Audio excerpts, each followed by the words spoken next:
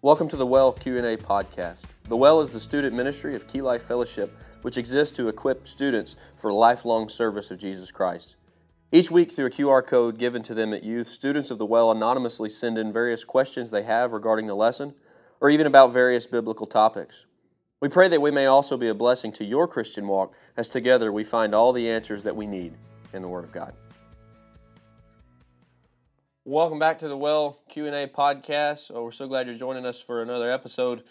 We have a question that is definitely one of those that we need to answer, and so we're going to do that right now. The question is, how did the apostles heal? And if the apostles healed, can anybody heal today? This is misunderstood by a lot of people to be a core tenet of the Christian faith, meaning that if you're a Christian, and especially if you're a Christian in any kind of leader position, that you have this gift of healing. What is it? Where do we see it in Scripture? Well, we see this happen. Matthew chapter 10, verse 1, we see that Jesus called to him his 12 disciples. We know them as the 12 apostles. He gave them authority over unclean spirits to cast them out and to heal every disease and every affliction. It's important to understand that Jesus gave that authority to his apostles. So we see that in Matthew 10, they go and do that. Then upon Jesus' resurrection and ascension, we get into the book of Acts, where it is titled the Acts of the Apostles. We see them heal. We see them heal in all different kinds of areas and different kinds of diseases, and even crippled people were healed, blind people received back sight. All these things happen at the hands of the apostles. Also, we see all these healings. They were not fake. They were not even fakeable. They were what was known as organic healings. It would be someone who was born blind or had been crippled or paralyzed for years, and then seemingly to everyone else, magically were healed. What was this? What was the reason for all this? Well, it was by the power of Christ working through the apostles. Remember, he gave them his God-given authority to do this. And so they got to do these healings, and they had the power given to them, not in them, but from God. Acts chapter 3, Acts chapter 14, you see again crippled men healed. Acts chapter 5 and verse 12 through 16. I want to read this to you. It's so interesting, and don't miss this. It says, many signs and wonders were regularly done among the people by the hands of the apostles. They were all together in Solomon's portico. None of the rest dared join them, but the people held them in high esteem. And more than ever, believers were added to the Lord, multitudes of both men and women, so that they even carried out the sick into the streets, laid them on cots and mats, that as Peter came by, at least his shadow might fall on some of them. The people also gathered from the towns around Jerusalem, bringing the sick and those afflicted with unclean spirits, and they were all healed. That's what the apostles did. Why did they do it? How did they do that? Oh, that's because Christ gave them authority to do just that. And even so much authority and so much power from him that it even says that Peter's shadow, they were hopeful that just his shadow would fall on them and they would be healed. This was not fake. There was no way that they could even fake this. This was proven. All the people heard about it. All the people knew about it. And it even says they were held in high esteem. Interestingly, too, there was more men and women that were added to the Lord through the apostles doing this work. The gospel message of Christ's death, burial, and resurrection was new. The church itself was new. Salvation, as they knew it, was this grand new, not new in God's eyes, but this was a glorious time, and it needed validity. And the Lord has always operated like this, giving signs to bring his message validity, and even to give validity to his own messengers, his apostle, which means a sent messenger. So this is what they did.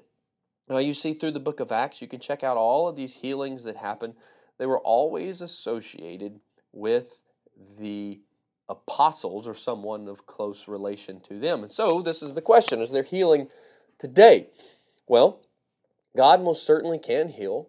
I believe in some cases God definitely does heal, but you don't have healings from people. Well, for one reason is you don't have apostles. You don't have anyone who fits the bid of being a New Testament true apostle. You don't have any of the 12 still living or any associate of the 12 still living. They would have to be about 2,000 years old for them to be still around today. And so that's impossible. Here's another thing you don't have. You don't have the same kind of organic healings. There are many that claim to be healed. There are many that claim to have someone even heal them. But here's what you don't have. You don't have a man born paralyzed, unable to walk, unable to move, maybe severely even special needs in some cases. I believe that was some of the people that were healed. You don't have them being completely healed and able to walk and run and jump at the hands of someone who calls themselves an apostle, which there are no true apostles. I think we've covered that in another episode as well. But instead, you have these kind of healings. Well, I came in and my back hurt, and the guy prayed for me, and he healed my back. Well, what they don't tell you is before they took about 9 ibuprofen. That usually does the trick for me. Not 9. I would think I would die. 4 is enough. They don't tell you that. The brain is also very powerful, that you can even trick yourself into thinking that you got healed, thinking that you feel better. You've heard of a placebo effect, right? People have given sugar pills for all kind of pain, and they swear up and down that these pills cure them and help them and even heal them and miraculous. And it's just a placebo. It was all fake. It was all in the head. My day, there was these things called fighting necklaces or power balance bands. If you've been around for any amount of time, you may remember those in like the early 2010s, even before that. There were these bands and there were these necklaces that were said to give you supernatural strength and balance, increase your all of this stuff. You were faster, you were more limber, you were more balanced, and it was all a gimmick. And they put you through when the salesman would put you. I remember what happened. I was like 10 years old, 11 years old. It was the craziest thing ever. They put you through these series of tests to prove to you that this power balance band really helped you out. And if you didn't know any better, it did. Even in the test, you could touch your toes easier than you could. You could spin around. You could stand on one leg when they pushed against you when you couldn't before. And it all came out. And after selling billions of dollars worth of merchandise, that all of this was all in your head. It was just a placebo. Now, here's what they didn't do. They didn't visibly grow your muscles. They didn't visibly deduct time off of your 40-yard dash. So we don't have these healings today, these instances that seem to be maybe inorganic healings. They're possibly, if they are possible at all, they're probably just another instance of a placebo. Now, can God heal your achy back? Absolutely. And you should pray and ask God to do that if it be His will. But you don't have men or women with the gift of healing to do this certain thing. There's also faulty theology with this today, that most of these healings are based on what's known as faith healings, or even people dub themselves as faith healers. We see this coming from just a few obscure passages of Scripture. We see one time Jesus in Luke's Gospel, in Luke 18, where Jesus heals a blind man. And He tells him, your faith has healed you. And literally what that means is your faith has saved you. And so it wasn't just that he had his sight given to him, that he actually had spiritual salvation given to him through his faith. So Jesus is teaching us about salvation, that it is by faith in Christ that heals you. He proved that again by the signs given to him and attested to him by God.